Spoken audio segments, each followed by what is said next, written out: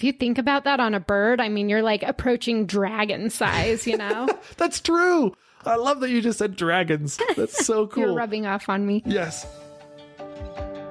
This is the Exploring the National Parks podcast with Dirt in My Shoes. My name is Ash, and I'm a former park ranger and the founder of Dirt in My Shoes. I think that the parks are best seen from the trail, and I'm here to make national park trip planning easy.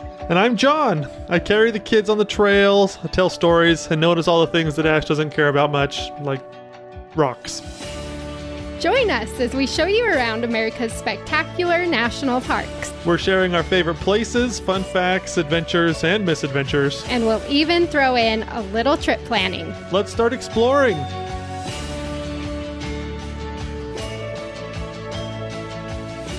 All right, everybody, this is the one you've been waiting for. The Grand Canyon Fun Facts episode. I'm so excited. I'm excited too. I'm really excited to learn more about the Grand Canyon because apparently I don't care about rocks. And so actually, that's kind of true. I feel like I don't know really anything about rocks.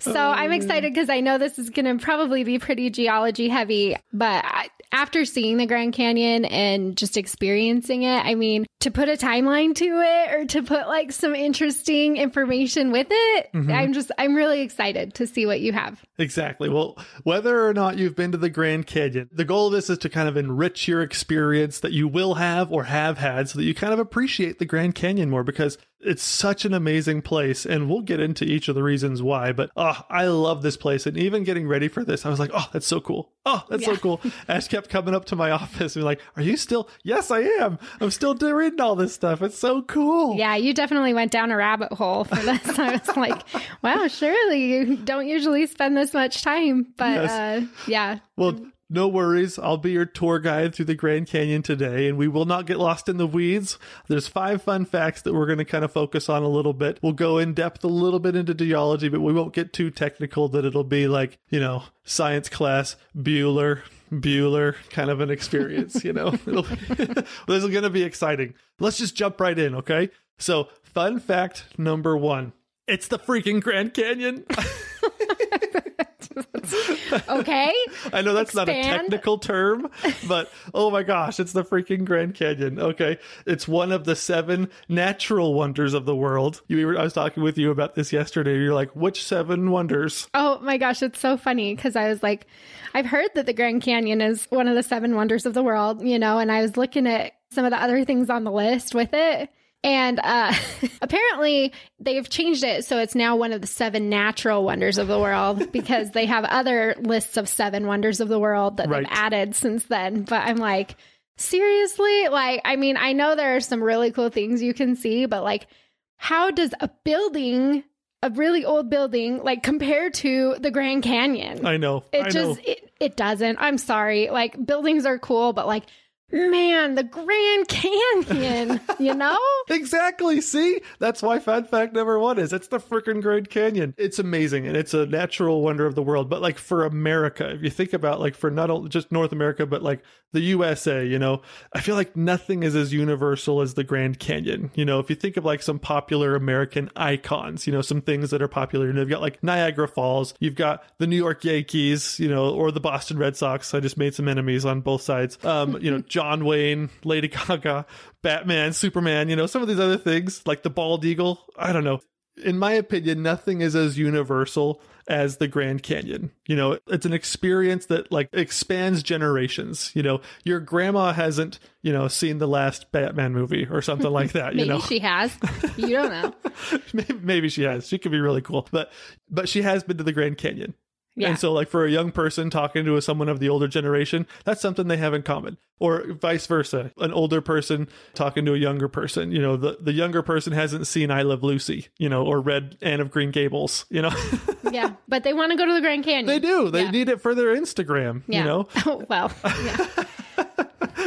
yeah. And other better reasons. Exactly. But yes. But it's a universal topic. It's something that people do in America, and how many movies has the Grand Canyon been in? Like, oh my goodness. I feel like not even if you go back 50 years, all the John Wayne Westerns, all the Italian, the spaghetti Westerns, there was always a backdrop that somewhat resembled the Grand Canyon in some of these movies. Like, it was so, if you're thinking of like Toy Story, before Buzz Lightyear came in, and Andy was so excited about Woody, Woody and all of his friends, it was like the Grand Canyon, that was the backdrop for what they were doing. And it's just, the Grand Canyon is, if you go onto like IMDb, you can type in like how many times it was shot on set, the Grand Canyon. There's over 200 movies, where they shot on location in the Grand Canyon. And beyond that, there's a zillion other movies where they shot in places that looked like the Grand Canyon. Yeah, I mean, and I think that adds so much to the magic of it when you're there, because it really is like this all-encompassing, like, it's bringing us all together. We're all standing here at the rim of the Grand Canyon, and, you're from Japan, and you're from South America, and you're from Australia, and we've all been anticipating the moment that we get to actually see the Grand Canyon. Oh, yeah, exactly. And a lot of times, the Grand Canyon just happens to people. It seems like to me, like they're on a family road trip, maybe going out to Disneyland or something, and they stop at the Grand Canyon for a morning, or something like that. Or they're pumped, they get out, they get their pictures, and then that was their Grand Canyon experience, but for you and I, because it's our business, we're like begging people, just stay the night, get on the trails, do something. You'll go down into the rim just for a second. But for most people, their experience just standing at the rim, whether or not they really explored it for days, like we would really encourage people to do, they had it. They were at the Grand Canyon. No one can take that away from them. They stood at the rim, they looked out across the vast landscape, and nobody can ever fully comprehend or appreciate it. But one of the things that, I don't know, for some reason why I always come to this sometimes when some of these busier sections of national parks, I'm just like, I could be standing at the same place that Grandpa Joe stood at and appreciated the Grand Canyon. I'm on the same spot. I'm looking at the same views because the Grand Canyon doesn't change that fast. And so we're looking at the same thing that generations before us experienced in a very similar way to us. That's really beautiful to me. Yeah, I agree. Again, it adds so much depth to your experience in the park. And even though there's so many things that can divide us in the world, there's differences of opinion, blah, blah, blah, blah. There's a million things that can divide us. But when you're standing at like Mather Point, which is like the first thing that you come to and where most people see the first view of the Grand Canyon, you're standing there, you're looking out across the Grand Canyon, and you look around you, you're surrounded by 100 people, none of which speak the same language of you sometimes. Yeah. And they don't look like you. They don't think like you. Yeah. They're not like you. But they are equally as excited to be standing next to you. Exactly. Having that same experience. Despite all the differences that people have, we're all here. Together, we're open-mouthed, united in wonder and amazement at something larger than life and super in its nature. Yeah. So the Grand Canyon, that's my fun fact number one. It's kind of just talking about how cool it is. It's an icon that has spanned for generations. Mm-hmm. The pictures you take tomorrow, your grandkids will look at in 50 years, Exactly. It's just so great. And there's so many cool adventures, it's not just looking at the Grand Canyon. There's other cool adventures you can do inside the Grand Canyon. But that's fun fact number one. The Grand Canyon is cool. The freaking Grand Canyon. Yeah.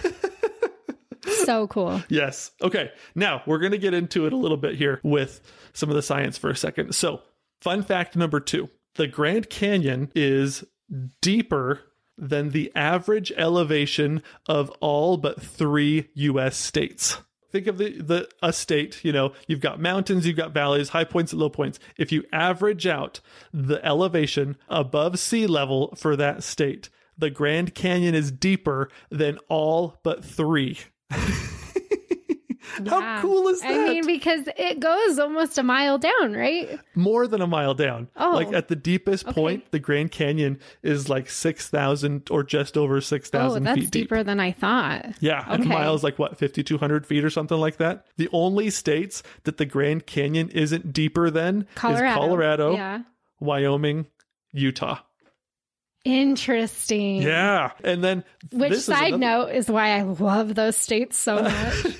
because their elevation is so high. Exactly. But yeah, that's cool. So that's the deepest that the Grand Canyon gets, 6,000. The average elevation for the Grand Canyon is 4,000 feet deep. That's how the average, 4,000. And if we think of it that way, 4,000 feet deep is deeper than the average elevation of all but 7 states. Okay. So, New Mexico, Idaho, Nevada, Arizona. And so those are the other ones that are more than 4,000 feet above sea level, generally speaking. And so 43 states, that's the majority of the United States. Like if you stood the Grand Canyon next to it, it would be taller than it. Yeah. It just blows me away. Well, and I mean, a lot of people, and that I think that's what makes it so cool too, is a lot of people have not experienced a change in elevation that drastic before, and so it's like an alien landscape almost, where it's like, I've never seen this much elevation change, especially because I feel like, we look at mountains and mountains, obviously, like you are seeing that elevation change dramatically. But you don't usually like notice it or see it the opposite direction. You know, instead of going up, you're going down at Grand Canyon. And so I feel like it's a sense of falling.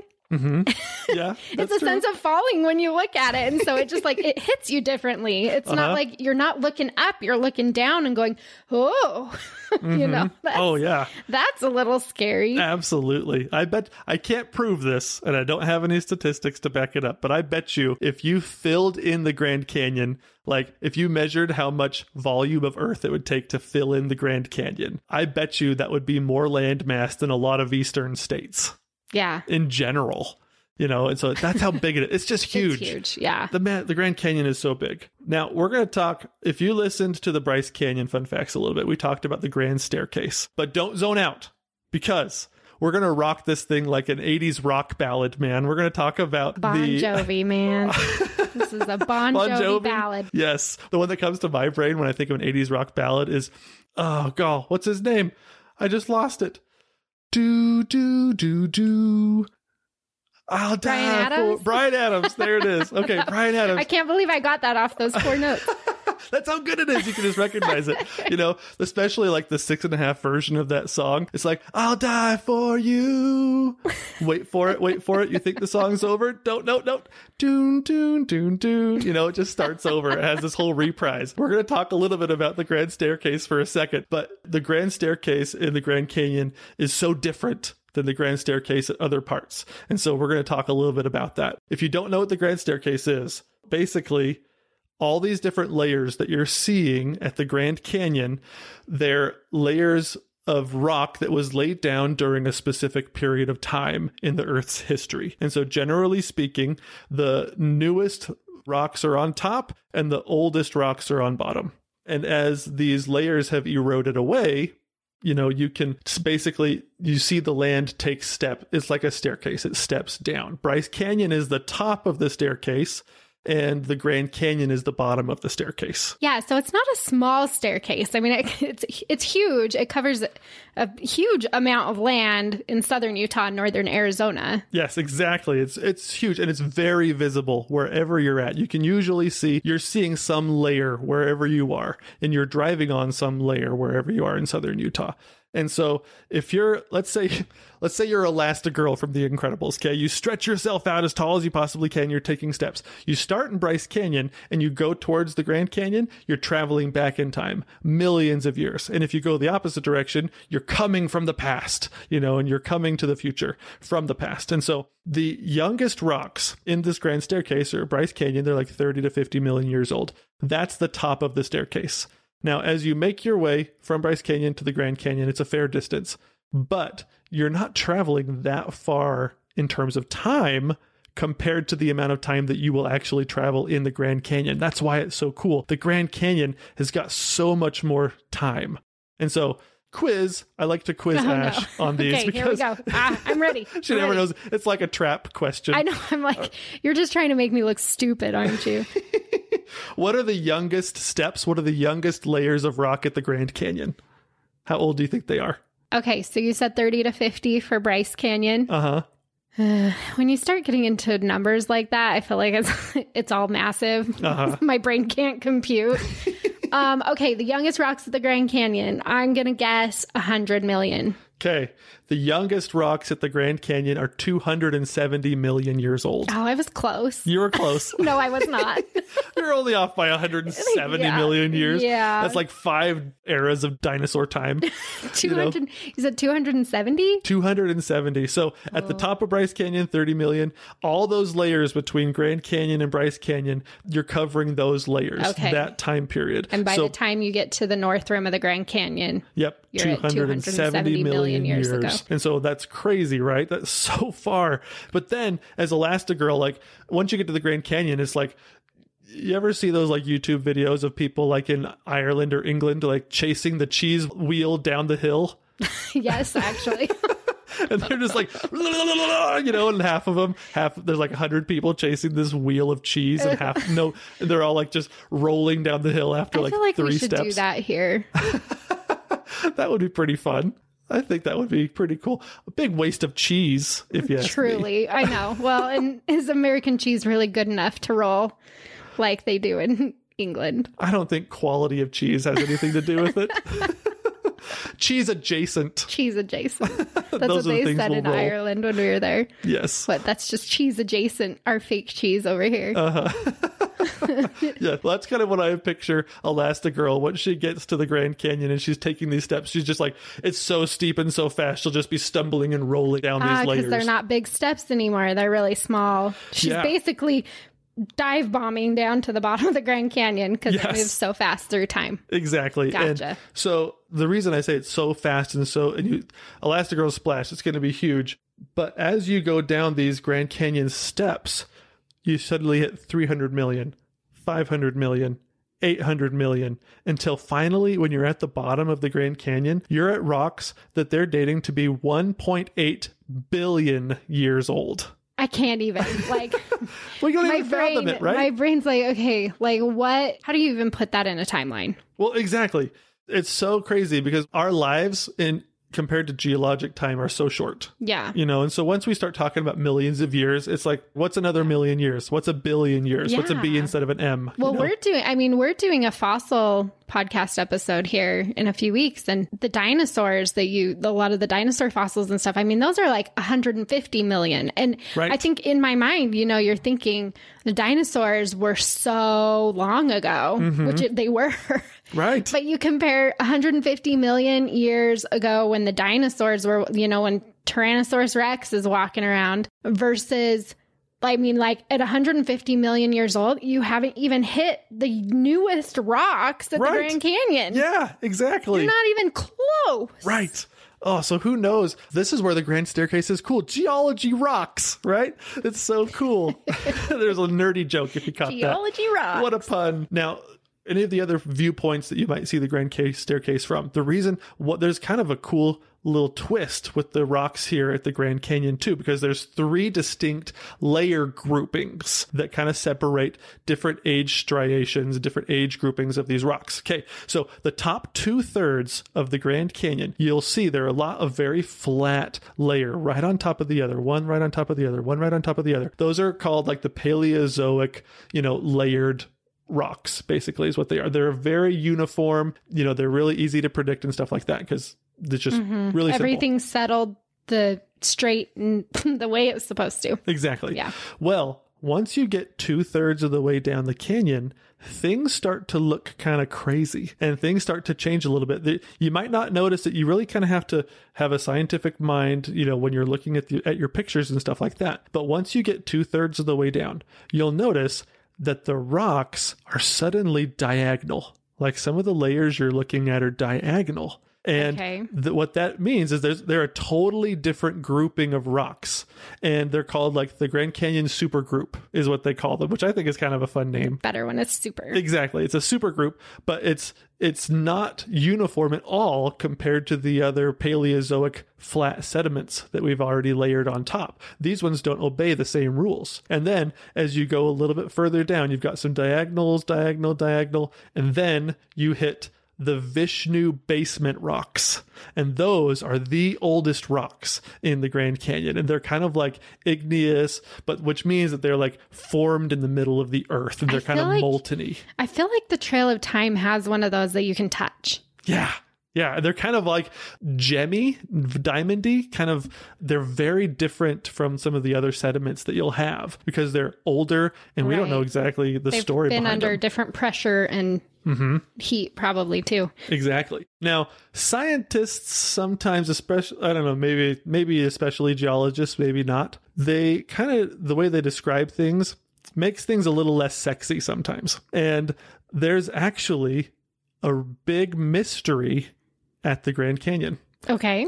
And so we've kind of been talking about how younger rock sits on top of older rock, right? Well, what happens if things don't obey the rules? That's the mystery that we have here at the Grand Canyon. It's called an unconformity or a non-conformity. There's a few different terms for it, but basically what it means is we'll have rocks that are like 1.5 billion years old sitting on top of like rocks that are 500 million years old. What happened? It's out of order. Yeah. What happened in between? There's a huge gap there. That's like if you had a homework assignment at school, your teacher like gives you like a little pedigree chart or a family tree and says, go fill this out and come back tomorrow. And we're going to have a lesson talking about family trees. And then you come back the next day and you wrote, okay, here's my name, here's my dad, and here's King Arthur. Right. This is my grandpa. You it's like a whole lot of generations. Yeah. I'm pretty sure there's a few people between you and King Arthur of Camelot, And so that's exactly what we're seeing, though, when we look at the Grand Canyon's rock formations and the history that we're looking at. There's this non-conformity, this unconformity that we have at the Grand Canyon. They have hypotheses, but they don't have like a solid explanation. Nobody knows? Nobody knows. No, I want to know. I want you to tell me why it's like that. So they have a couple of hypotheses. I'll tell you why this ancient rock is sitting right on top of this younger rock and there's nothing in between, even though we know that there should be some there. So there's a few different hypotheses that they have. And both of them require things that are kind of supernatural in a way. Not really, but kind of. Let's say there was this giant tectonic force underneath the earth that caused the earth to go straight up, right? Okay. And then all of these lower levels of formation of earth layers basically are forced upwards, okay? And then something happens on earth that kind of erodes those top layers away. Okay. And so basically what they're saying is it's called snowball earth. So let's say in Earth's history, the entire Earth was covered in glaciers, basically. And so at one point, the earth got shoved up, then the whole earth got cold and glaciers were everywhere. And those glaciers, kind of eroded and pushed and carved away these top layers. And then as the earth warmed a little bit, then all of a sudden these layers can start compacting on top of things. So then you can have a younger layer of earth on top of an older layer, but you have to have a massive earth force in order to remove all those layers. Right. And so what's cool about this, it's not just at the Grand Canyon, it's on all of our North America. It's like all over the place. Just North America? Yeah, it's like all over North America where you can see this great unconformity, but it's most visible here at the Grand Canyon. Cool. So this is something like that the History Channel should like cover on like ancient aliens or something like that. Like, I don't know. The aliens came and they scooped up our rock layers.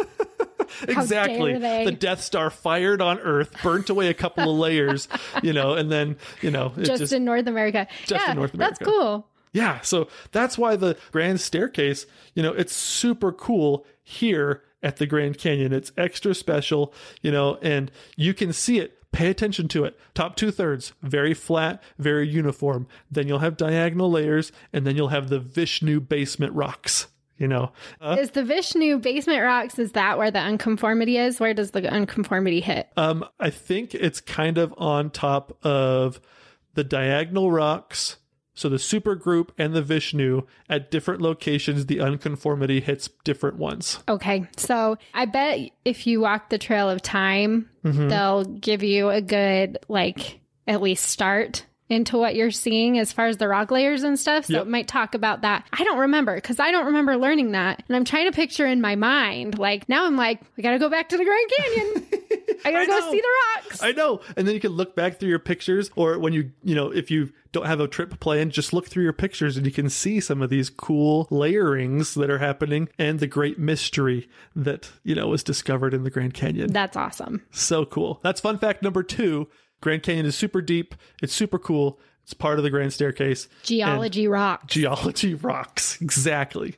Fun fact number 3 is that the Grand Canyon area is literally like the Reader's Digest for North America. Okay. So if you think of what a Reader's Digest is, or like a Spark Notes or something along those lines, it condenses everything into, something that you can digest in a very short period of time, right? Well, what I mean by the Grand Canyon is a Reader's Digest of North America is because the Grand Canyon is so deep, the way that it's set up, there's all these different elevation levels, and there's all these different places where, some places are wetter or drier, hotter or colder, all these different things. The Grand Canyon has almost everything in North America. There was a scientist, he was evaluating North America, and he came up with these life zones. And there's like 7 life zones in North America. If you were to travel from Mexico all the way up to Canada, you would travel through all of these different zones. And they have different kinds of plants, they have different temperatures, ecosystems, everything is different in these different life zones. Out of the 7 life zones, the Grand Canyon has 5. Just like in the layers? Or you mean like in the surrounding vicinity and stuff? Like, we're not talking anciently anymore. No, this is right now. This is all right now. Right now, the Grand Canyon has 5 of the 7 life zones. Yes, exactly. Interesting. Yeah, and it has 3 of the 4 different deserts. And so, like, for real? Yeah, exactly. So there's all these different zones of life that live in North America exist within Grand Canyon National Park. Wow. Yeah. And so to kind of think about it, like the 5 different life zones that are represented. So you've got like the lower Sonoran, that's a desert, upper Sonoran, that's a desert, transition, Canadian. This is a back east one, Hudsonian. Okay. So you've got all these different biosphere type of things, and they all exist within the Grand Canyon. And so if you were to travel from Mexico to Canada, 5 of the 7 are in the Grand Canyon. Yeah. You can take the short way. Exactly. And so in the DC universe, when I was a kid, I was watching this cartoon with Superman, and there's this character called the Preserver. And so the Preserver, what he would like to do is he would get the most unique, or like the last of its kind of thing. So like the last mammoth or the last dinosaur, the last T-Rex or something like that. He would collect all of these things and put it into like his own personal zoo. And he tried to collect Superman because he was the last Kryptonian. Anyways, the whole story, it was pretty cool. Superman wins, obviously, but like it's not a bad idea. Yeah, exactly. And so if we wanted to preserve North America like that, literally we would just need to make sure the Grand Canyon was good. If we just preserved the Grand Canyon, we would have most of North America covered. Which we're trying, yeah, right? Man. We're trying to preserve. Yeah. That's cool. Yeah, it's so fun. So you mean like as you're hiking down, I'm assuming, you hit these different life zones as you're like changing elevation and stuff as you go through the park, right? So like the top is much, because the top of the Grand Canyon, the rims of the Grand Canyon are hugely different than what you experience down at the bottom. Right. Temperature wise, plant life, all of that, it's all different. Right. So you're just crossing through these life zones like as you're hiking down the Grand Canyon? Is that kind of how it kind of? set up? Well, like if you think though, like the forests on the south rim are very different from the forests on the north rim. Yeah. And then you've got like there's some foresty areas, the riparian areas right next to the Colorado River too. Yeah. And near some of these really big like springs of water within the Grand Canyon. And so it's very easy to notice, like when you're driving on the north rim, like as you get closer and closer to the rim and as you're going higher and higher elevation, you can see the trees changing from like a pinyon juniper forest to more of like a white pine, or you'll travel through some ponderosa pines, or you'll even reach some areas that have aspens and some leafy forests. You've got all these different areas where all these different kinds of plants can survive. And because you have those different kinds of plants, you can support different kinds of animal life too. And so that's pretty darn cool if you ask me. That is really cool. And so the park serves as kind of like an ecological refuge for a lot of different plants, but there's also some rare plants that you can only find in the Grand Canyon too. So not only do we have kind of like broad general forests that can kind of fit within this life zone here, but there's a few things that only live in the Grand Canyon, which is pretty cool. My new favorite plant for the Grand Canyon is called the Century Milk Vetch. Okay. Like if you were to translate that from a scientific name, it just basically means the gorge watchman. And so it's this little teeny tiny plant, and it's on the kind of like an endangered list right now because it only lives in a very specific place. It only lives and grows in shallow pockets of sand and soil in the Kaibab limestone formation, and it has to be at the rim of the Grand Canyon and only within 25 feet of the rim. And so if you get further out than that, it can't survive. Wow. It's very specific on where it can live. And so they've done a lot of things. If you go to Maricopa Point in the South Rim, they've kind of fenced off where it can be because there's only like 4 populations of it that exist right now. When they first were kind of exploring the Grand Canyon, it was everywhere because, I mean, you didn't have roads and trails, you know, a lot of this development that's on the Grand Canyon rim right now. But right. I mean, they probably tore a lot of it out just to put viewpoints in the rim trail and everything. Exactly. So if you see a little plant while you're walking along the rim, don't step on the plants because they're very special and they can only live in that area. Because if you walk, 10 steps away from the rim, you're outside of its zone of living. Isn't that crazy? That is crazy. Yeah. That is crazy. And not to take on a serious note, but, people often think that it's not that big of a deal to leave the trail. But I mean, we've had several examples in the past couple of months of things that are just like, they're so delicate and they can only grow in a certain place. Mm-hmm. And if you leave the trails, then you are stomping it and killing it, and it's just like, I mean, there are lots of things that I can think of even off the top of my head where that would be the case. And so it's not dumb that, you're asked to stay on the trail because I didn't even know that planet exists, Right. I think most people don't. Right. But there is a reason that you don't want to be going off where, things have where it's you don't want to be, you shouldn't be. Exactly. And so the little tiny milk vetch. That's such a weird name, too. It's like the silky milk vetch. I don't know. It's such a funny name. They're very little, but like I said, only so as you're walking along the rim trail, sometimes you'll be on like this yellow sandstone. Well, and then you'll see like little pockets of soil, just dirt, basically. That's where it wants to live. So don't step on the plants, respect the plants, and just enjoy things with your eyes. Take pictures because that's the only place in the world where you're going to see that plant. And it's pretty darn cool. It's pretty small, but that's one of the things that it's kind of the twofold mission of the national parks, right? We're preserving, but we're also making sure that people can enjoy these things. So finding that balance sometimes is a little bit tricky, but the Park Service is doing a pretty good job. That's why they've kind of fenced out some of the habitat for this plant so that people don't accidentally step on it and things like that.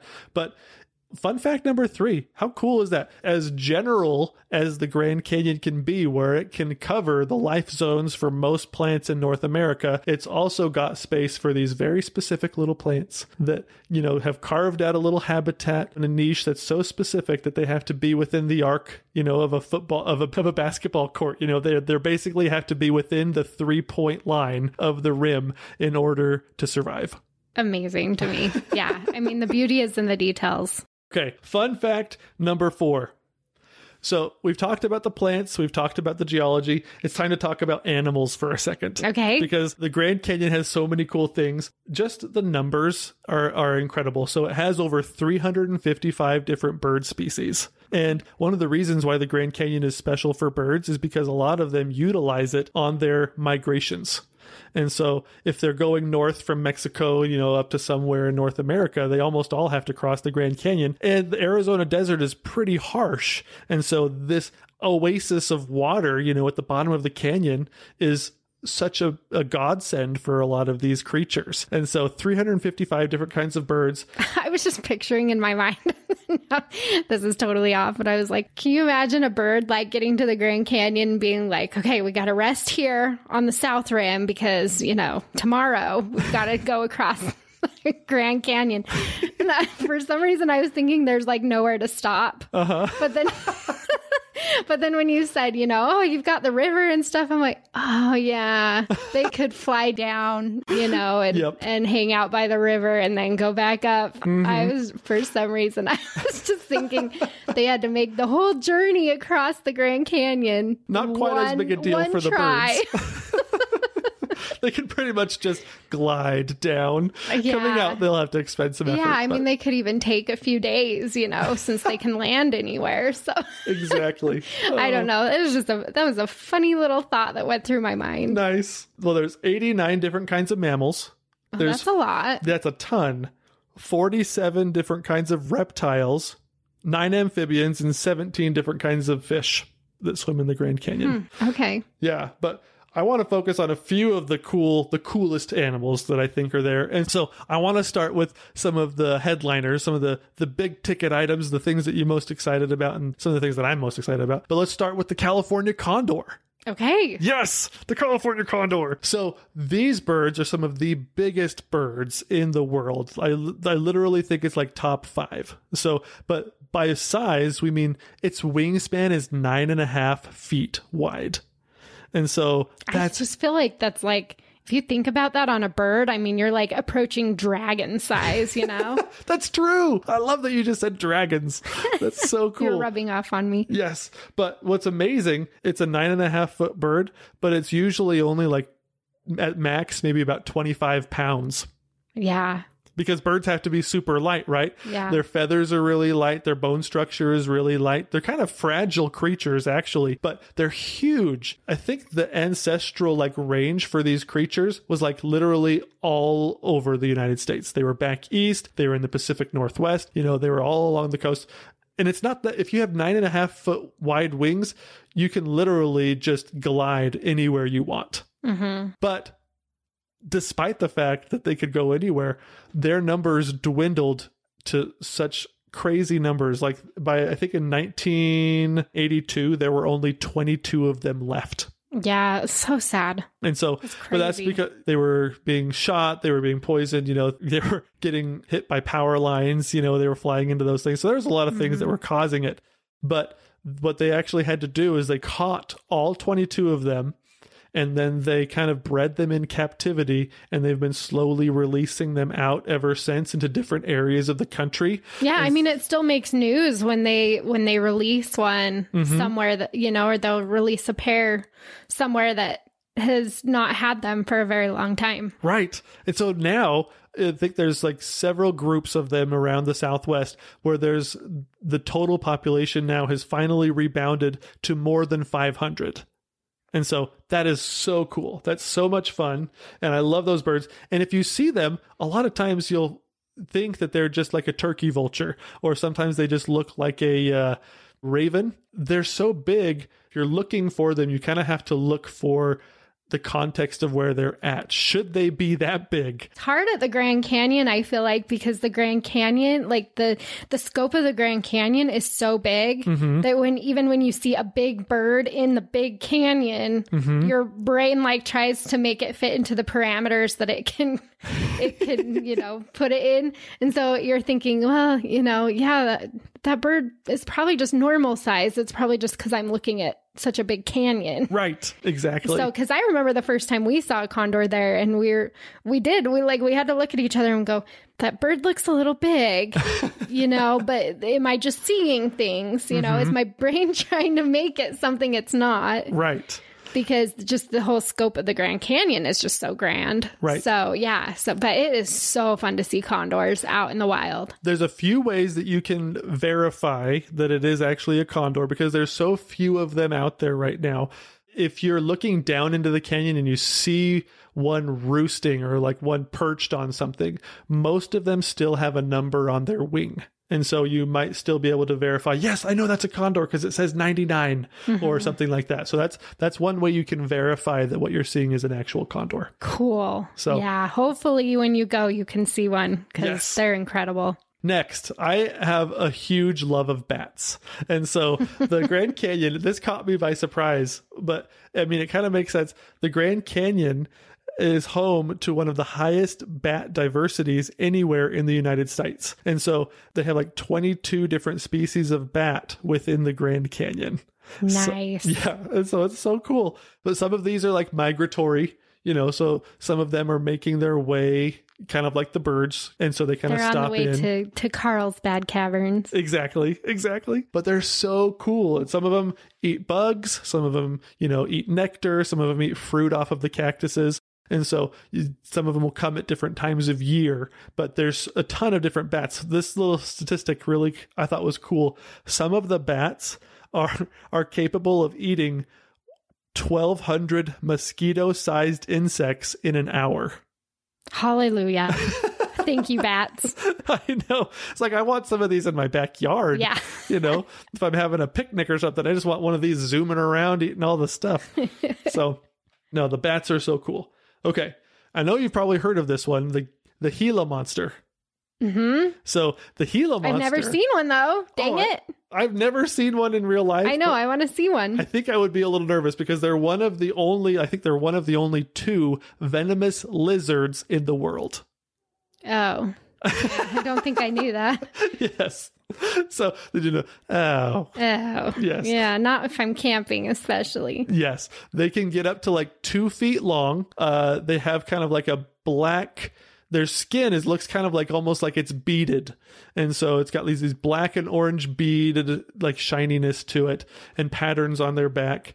But yeah, they're super cool. They're mostly on the west side of Grand Canyon. And so you probably won't see them if you're doing like the South Kaibab or the Bright Angel or something like that. They're mostly on the west side of the park, further west. But you know how the National Park Service sometimes makes me laugh on their website? Uh-huh. Do they have something good for this? Yeah, that's something that made me laugh. That was pretty good. It was like, Gila monster venom is not fatal to healthy humans, but a bite can be very painful. Do not handle these unique reptiles. And then the first thing is like, well, of course I'm not going to handle one, but how do I know if I'm healthy enough not to die? Who's making that determination? You'll probably die if you get bit by a Gila monster, but not you. Anyways, I just thought that was kind of funny. Well, just healthy humans. Yeah, be a healthy human, guys, be a healthy human, and then it won't affect you as much. Oh my gosh. Now, this is not one that I'm excited about because I hate spiders, but the Grand Canyon has tarantulas. Mm-hmm. And so they're pretty cool. They're not the biggest in the world. If you're wondering how big they are, they can grow up to like 4 inches, from leg tip to leg tip is kind of how they described them, which doesn't seem big enough to me. 4 inches too big. Right, exactly. Yeah, I mean, I guess that you would think a tarantula would be bigger than that, including the legs. Well, the biggest spider in the world is called the Goliath bird-eating spider. It's in South America, and that one can get up to 11 inches. And so the ones that we have in the Grand Canyon are significantly smaller, but still gross. Yeah. But don't worry. There's a creature in the Grand Canyon that's trying to help us with the tarantula population. It's called the tarantula hawk. Nice. The tarantula, it's a wasp. It's a kind of wasp. Oh, it's not a hawk? No, it's not a hawk. Oh, I was like, I love hawks. No, it's not a bird. It's a kind of insect. It's a wasp that is very specific on how it utilizes tarantulas. And so it's really funky. What it does, because, adults they kind of do what other wasps do. They plant nectar and stuff like that. But what they do is the female wasps, the female tarantula hawks, what they'll do is they will hunt for a tarantula. They'll find it, they'll sting it, and the sting will kind of paralyze the tarantula a little bit, and then the wasp will lay its eggs in a living tarantula. And so then does the tarantula die? The tarantula gets slowly eaten by these eggs? By these little pupas or larvae that will turn into the larger things. Oh. Yeah, it's kind of gross. Why did you share that? Because it's, I don't know. It's kind of gross. But I have a different story regarding the tarantula wasp. So last thing They do sting people. So if you see, they're kind of like a bluish wasp with like orange wings. And my Grandpa Nud, actually got stung by one once when he was hiking through the Grand Canyon. I remember him telling us this. Right? Yeah. And so he was hiking through the Grand Canyon. They don't sting you unless like super provoked or like really worried or something like that. So you know, it's not like you need to go to the Grand Canyon and be all freaked out about it. But he like put his hand on this rock, and then all of a sudden he just felt this huge pain in his hand, and it was his left hand, and he was like, oh yeah, you know, and he saw this wasp fly off. Well, the tarantula wasp's sting is like one of the most painful stings that a human can experience from an insect. And so what it does, because it's a paralyzing thing, and so what happened is it went from his hand, and his hand kind of went numb, and he couldn't feel his hand. And then after about half an hour or so, he realized that paralyzing feeling extended to his wrist. And then another and he's in the middle of the Grand Canyon. He's in the middle of the bottom of the Grand Canyon, hiking with a bunch of Boy Scouts. And then like another 15, 20 minutes later, suddenly he's numb up to his elbow. And he's like, oh my gosh, how far is this going to go? And then like 15, 20 minutes later, he's numb all the way up to his shoulder. And he's thinking, oh my gosh, the next step is my heart. Yeah. You know? Or my like, face. I'm going to die at the bottom of the Grand Canyon. These Boy Scouts are going to be stuck down here. Well, luckily, that's where it stopped. It didn't extend any further. But I just thought that was a crazy cool story, you know, about how these wasps, they're specific. They hunt tarantulas for us. But if you get stung by one, you can feel like the paralyzing, it's like Petrificus totalis, you know, with Harry Potter, you know, it just paralyzes your body a little bit. It's kind of cool. No, that's terrifying. Thank you for sharing that. You're welcome. All right. Well, we'll move on from the animals for now, even though one last shout out for Harry Potter. I'm pretty sure, I can't prove it, but I'm pretty sure Frank from Fantastic Beasts, the giant Thunderbird from the new Harry Potter movies, I bet you he roosts in the Grand Canyon. Who would know? Who would know? Because that's why Newt Scamander was bringing him to America to set him back loose in Arizona. And I'm sure these cliffs are the perfect place for Thunderbirds to make their nests. So that was fun fact number 4. Grand Canyon has amazing animals. Very nice. All right. And fun fact number 5, our final fun fact. So much fun. I'm excited because I think I know it's coming. Almost always. Yeah. Number 5 is always the human history stuff. Exactly. Right? Yes. Fun fact number 5. Grand Canyon has a great, exciting, continuing human history. And so there's so many things. Oh my gosh, we can literally go back thousands of years, because the Grand Canyon area has been inhabited by people for like more than 12,000 years. So the Paleo Indians, the first people, the ancient man, the great hunters, you know, there's traces of them, you know, and their spear points and things like that in the Grand Canyon. Oh, I love that so much. So cool. I love it. And so people have been here for forever. And so, I mean, you've got the Paleo Indians. After the Paleo Indians, you have archaic peoples, you know, 3,000 and 90,000 years. They kind of separate them a little bit based on like the tools that they used. Okay. And so like the Paleo Indians, you know, they were very nomadic hunters, you know, spear tips and stuff like that. The atlatl, you know, that they're really known for that. And then like the archaic people, they were hunters and gatherers. You know, they made stone tools, rock paintings, pictographs, and things like that. The evidence in the Grand Canyon in some of the museums, there's like these little like split twig like figurines. It's like they made like little toys for their kids in like the shape of like an animal. Cool. And so you can see some of those. They have those in the museums. Mm-hmm. Oh. And so some of those are so old and so cool. And then after the archaic people, I mean, they call them basket makers, because they're like 1,300 to 3,000 years ago is their time frame. They wove baskets and shoes and stuff from the fibers of the yucca plant. Mm-hmm. And so that's pretty cool. And I think they were the first people that were farming in the area. And so there's evidence of them growing beans and corn and stuff like that, kind of down in the bottom of the Grand Canyon and different things like that. They hunted bighorn sheep and collected pine nuts and stuff like that. And so that's that group of people. And then the people that I think a lot of people are more familiar with, you know, we're getting into like the ancestral Puebloans, you know, and so the people kind of in the Southwest that built like the Mesa Verde Cliff Palace, that group of people. Mm-hmm. There's so much of that in the Grand Canyon area. Like, you don't have to drive very far, a couple of hours, and you hit some really like world-class ruins. Oh, yeah. It's so amazing. And I think, a lot of times people think that, here in America, we don't have a very long history. Well, if you're thinking of Euro-Americans, yeah, we haven't been here that long, compared to Europe and stuff like that. But people have been here for tens of thousands of years. Yeah. There is a rich history here in America. The native peoples, they go back so far. It's so cool, the things that you can find, especially for me growing up in Utah, the Southwest, the ruins and things that we find there, they're really special to me, and I think it's so neat. I absolutely love it. That's why I love that the Desert Watchtower is kind of built in that Southwestern ancestral Puebloan style. It kind of represents a lot of the native peoples, that there are still quite a few around in that area. There's 11 tribes of native peoples that claim some type of ancestral home or connection to the Grand Canyon. Yeah, well, and I mean, the whole Grand Canyon area is surrounded by modern day, Native American reservations. And so as you're driving between the North and South Rims, you're driving through Native American land. Yeah.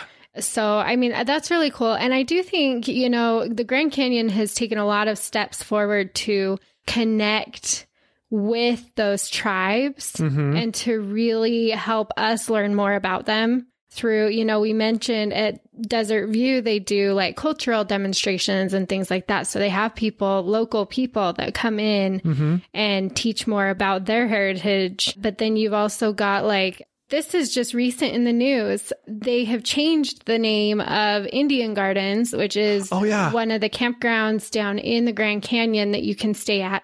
They changed it to Havasupai Gardens because that was more culturally correct. The native peoples did not like the name Indian Gardens and wanted it changed. Yep. And so I think that it's really cool that you can go to the Grand Canyon and you can really get a nice introduction to the native peoples that have lived in this area.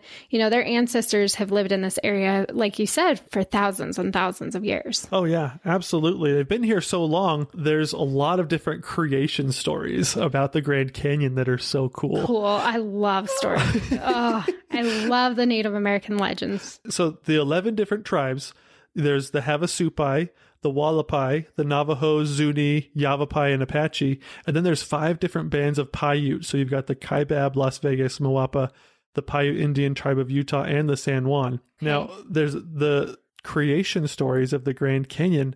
There's a few things that are common, and there's some specific differences. So there's 3 that I thought were super cool. But I'll start with the Havasupai one, because I think that one, it just blows me away. I think it's so much fun to read.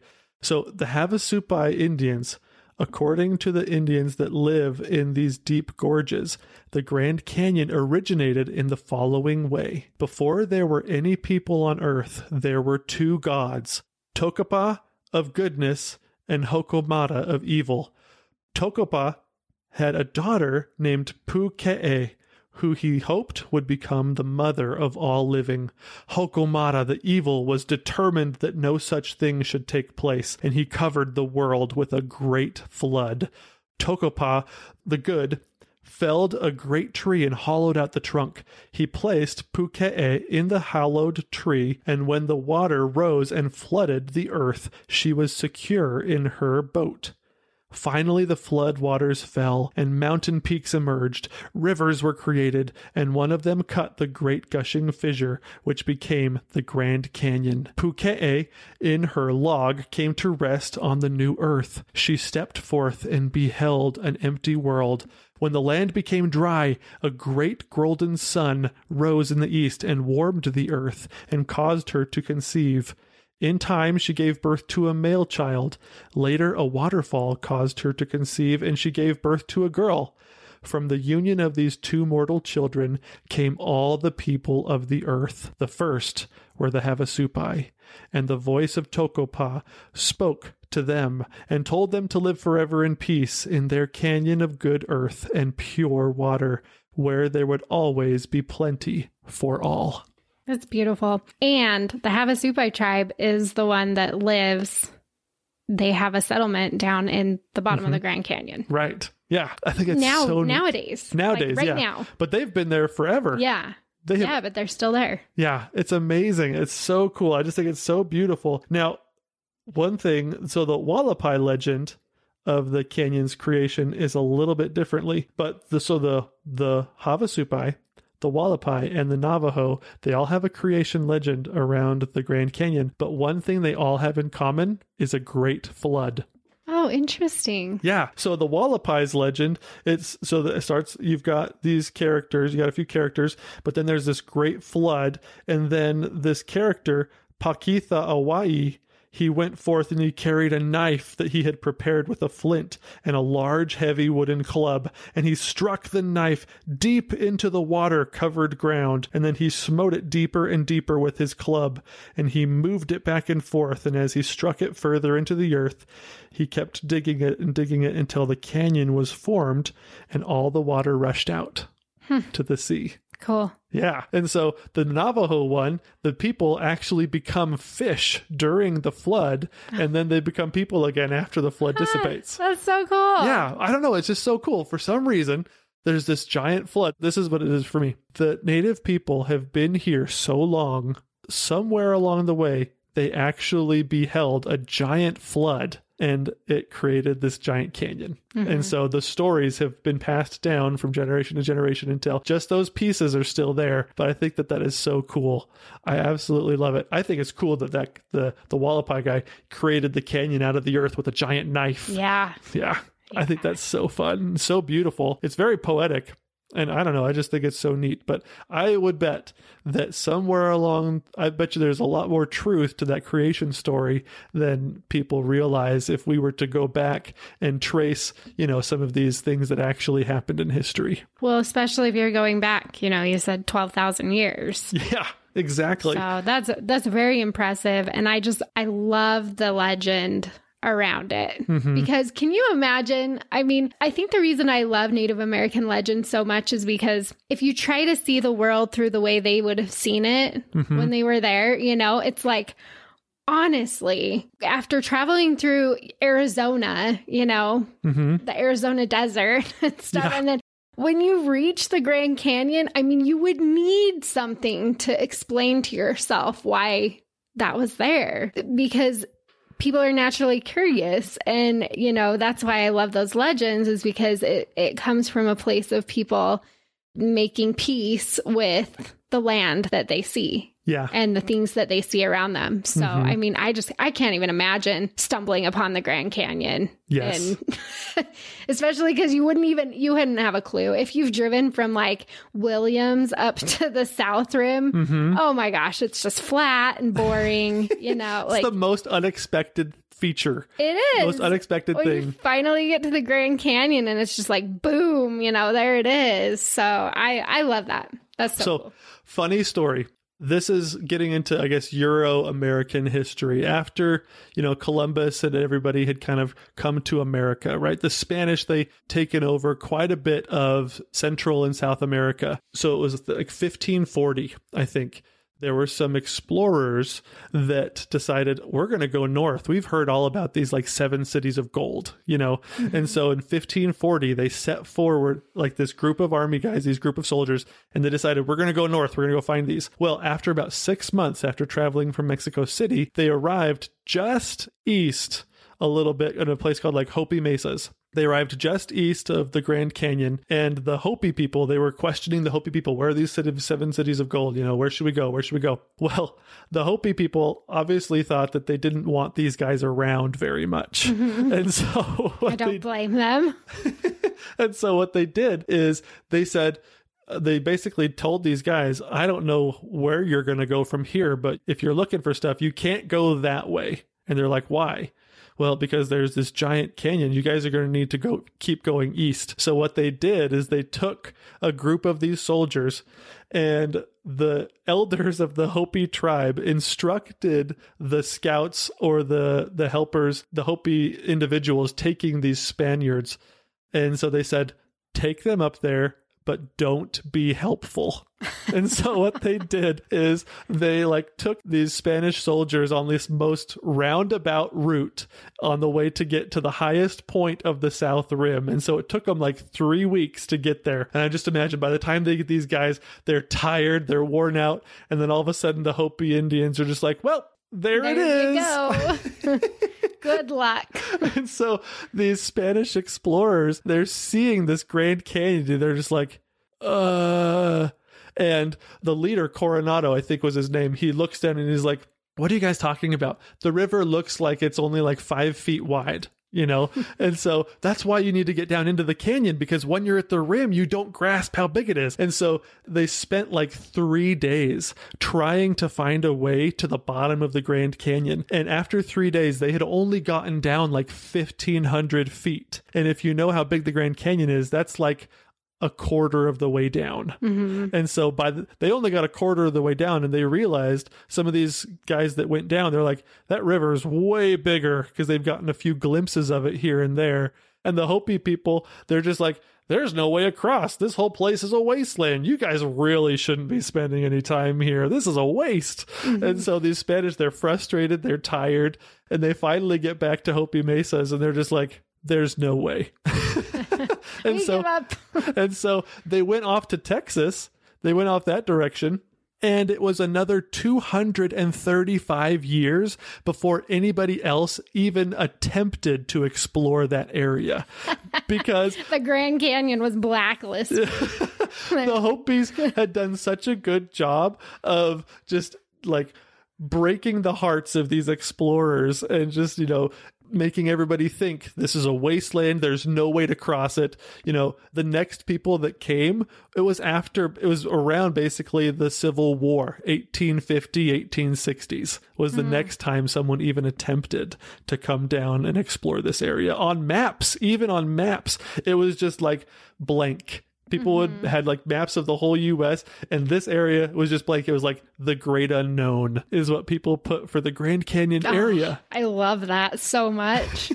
Well, and when you know, like the South Rim is still pretty rural, you know, you're not really, I mean, you've got the big city of Flagstaff right there and stuff, but you know, that's still like an hour and a half outside of the Grand Canyon. Right. But so, you know, the South Rim has seen some more development kind of in the surrounding area. But we were just at the North Rim, and it always, whenever we're driving down there, it always surprises me how little there is right there, even by way of amenities. There's nothing there. Right.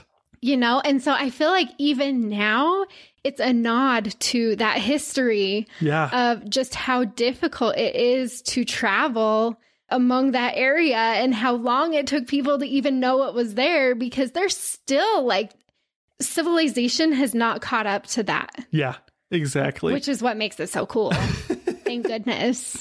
Exactly. Oh my gosh, it's so cool. And my hero, I won't go too much into this one because we could talk for hours about John Wesley Powell. Yeah. He's like, I have a whole book of his diaries. He is so cool. He was a Civil War veteran. He lost his arm during the war, and he was the guy that they chose to come and finally explore this area. And he did it. And he did it in wooden boats. He did it, which would just be very scary. Oh my gosh. Last night I was reading about his journal entry, the excursion, their whole group, they'd gone through so many difficult things, and you know, boats had been broken up they started with 4 wooden boats, and by the end they only had 2 because they kept getting crashed on rocks and water. They had to go through waterfalls, and they were just like, they were dwindling. They had problems with sickness and they're putting injuries. Their boats in the river, an uncharted river. Exactly. Literally not knowing what's coming up. Right. They knew the river up to a certain point, and then like there was this huge gap. Yeah. They knew like where it ended, they knew where it started, but they knew nothing in the middle. And so they sent this awesome, you know, one-armed explorer down the Grand Canyon, and him and his men, you know, they just were so tough. They had to be so brave. I can't imagine. And there was actually one point where like the group, they encountered this waterfall and this group of rapids, and like 3 of the guys were like, we're going to die. Yeah, I'm We're out. not going to make it. So the group split. There was 9 of them that started. I think one deserted near Vernal or something like that. So there's 8 of them. Like, so basically half the group was like, you guys are going to die. And the other half was like, no, you guys are going to die, because it's 2 terrible choices. You either have to go through the rapids and the waterfalls and hope you come out the other side, or you bail on the whole plan. You have to climb out of the Grand Canyon and brave a harsh desert that nobody is around. There's nothing there to save you. Well, basically what happened, half the group split up. The 3 that actually decided to leave the river, they didn't make it. Yeah, we have no idea. We have no idea what actually happened to them. But the ones that went down the waterfall and the great crazy rapids, what's amazing is like 3 days later, they were out of the canyon and they encountered like a couple of Mormon settlements, and then they were able to get out and they were fine. But it's just like, I don't know. I've never been in a situation where I've like looked at my buddies and been like, I'm pretty sure you're going to die. And then your buddy is looking back at you thinking you're going to die. No, but I know what decision I would have made. What decision? I wouldn't have gone down the river. You would have climbed out? I would have climbed out. I would have been the one that disappeared. I would have been the group that died. Oh my gosh. Yeah. Well, I think you would have stayed in the river. I think I would have stayed in the river because you're much more confident in your river rafting skills. Yeah. I've had more experience on the river and I'm a little bit more comfortable. I would have been like, nope, I'm going out on my feet. That feels a little more stable to me. Oh my gosh. That literally is the choose your poison. That's literally what you're doing. But no, that was he went down the river a few times, cataloging, mapping and everything. And finally, that was the last frontier in the lower 48, and he mapped it and it was such a cool thing. But, the human history in the Grand Canyon, it's still going. We're a part of that history. It go all the way from the Paleo Indians out through the archaic, current native tribes, the Spanish, the explorers, us. We're all part of this continuing tradition of visiting the Grand Canyon and being just totally blown away and in awe of what we see. Something way bigger than ourselves, bigger than life. It's supernatural in its existence and in the history and how old, and there's just so many cool things about it. And we get to be a part of it. You visiting, you taking your kids, you talking about it with your grandkids or your grandparents, however, the Grand Canyon, it's part of us here in America.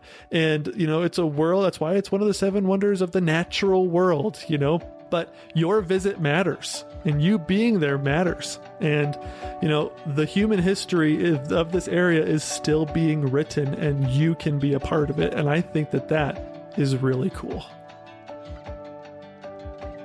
Thanks for exploring the national parks with us. Please share, like, and subscribe. And if you need any help planning your own trip, click on over to dirtinmyshoes.com. See you next week. Same time, same place. And don't forget to get some dirt in your shoes.